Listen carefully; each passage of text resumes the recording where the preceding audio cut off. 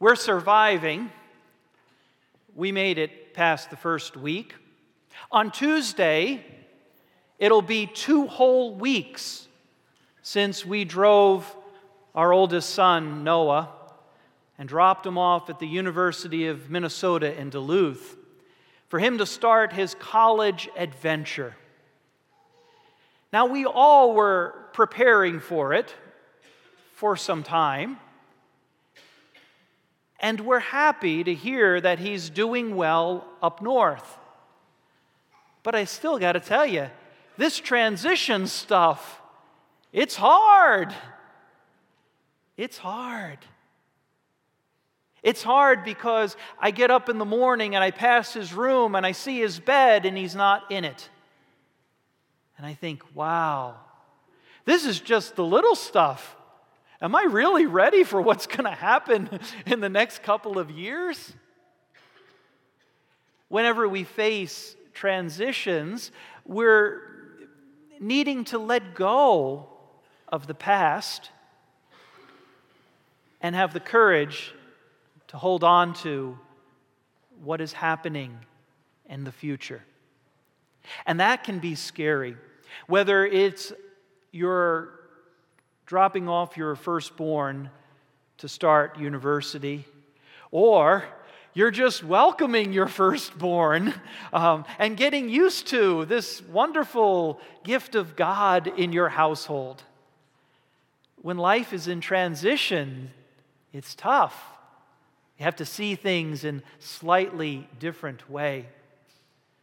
And life is filled of transitions, isn't it? Not only transitions that involve children, but transitions that involve moving and careers and retirement. Maybe the hardest transition is saying goodbye to a loved one as they die. Transitions are tough. I'm suspecting that's what's happening in this morning's gospel. Part of what makes it so hard for those first hearers of Jesus. They too were in transitions. They too were needing to let go of the past in order to embrace a new future, an unknown future. They had held tightly to the traditions and the ideas about God in the past, about how God was the maker of heaven and earth, and how God from a distant place, from time to time, reached down and entered, touched the world, performed miracles. Like back when God, through Moses, led the people out of slavery in Egypt, crossed the waters, and fed them every day, sending bread down from heaven. And how to be God's faithful person involved following the law to its letter. That group, when Jesus came and fed them in the wilderness, that group must have been ecstatic. For that's just how God behaves.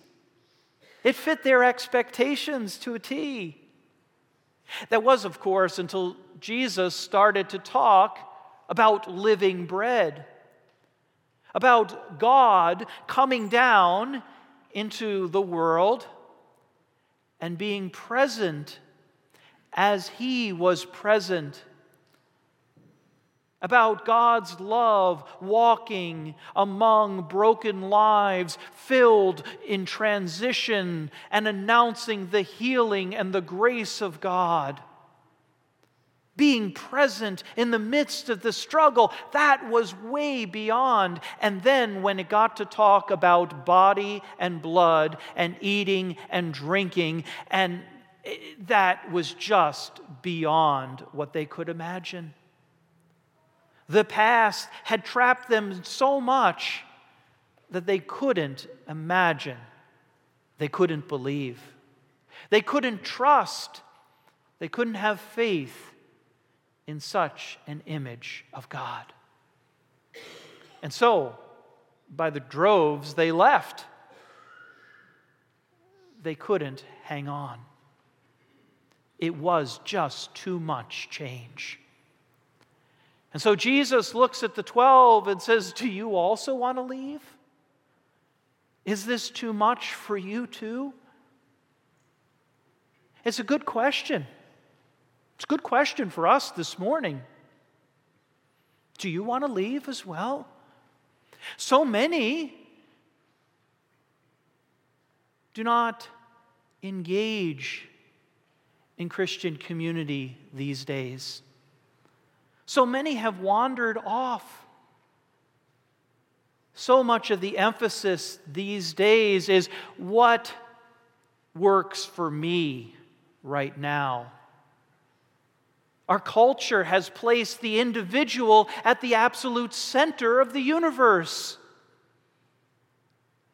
and sees God as an abstraction at best, something that you turn to at the last moment, and then it's just like wishing on a star. If only this miracle or that miracle would happen, then I believe.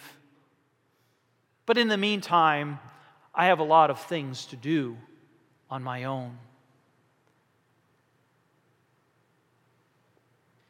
Peter answered the question, do you want to leave as well? Peter answered that question by saying, God, Lord, where do we want to go? Where would we go? You are the source of life.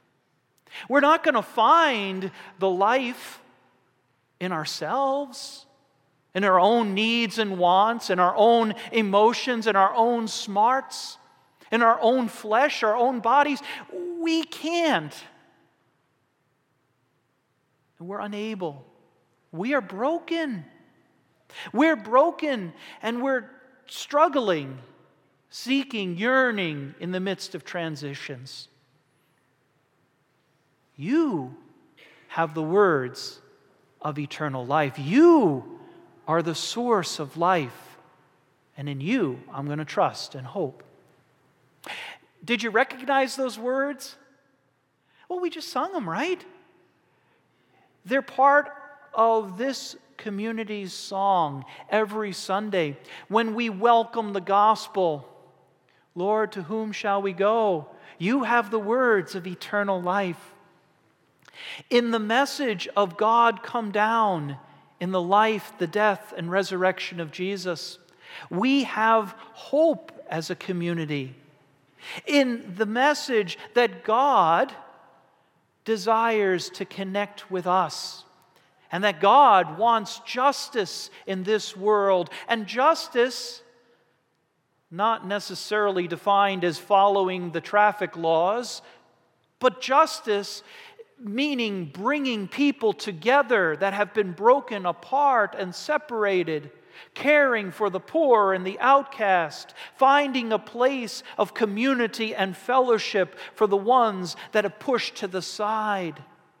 Real biblical justice and peace. Peace within our lives, where there's a sense of wholeness and connection with God. Peace within our community, where we share love and care more than hate and exclusion. The word of life comes to us. Jesus comes to us with the forgiveness, the grace, the compassion of God. And we share that when we eat in this meal and we celebrate the feast. Broken bodies, we come to believe and trust that God's Spirit is alive and well in our midst, and that we have been given the bread of life for our lives. Back in the spring, as we were getting ready to celebrate that graduation from high school, we had another transition, another celebration in my family. My son, Mark, number 2, was confirmed right here. And to celebrate his godfather, my brother, came from New Jersey here.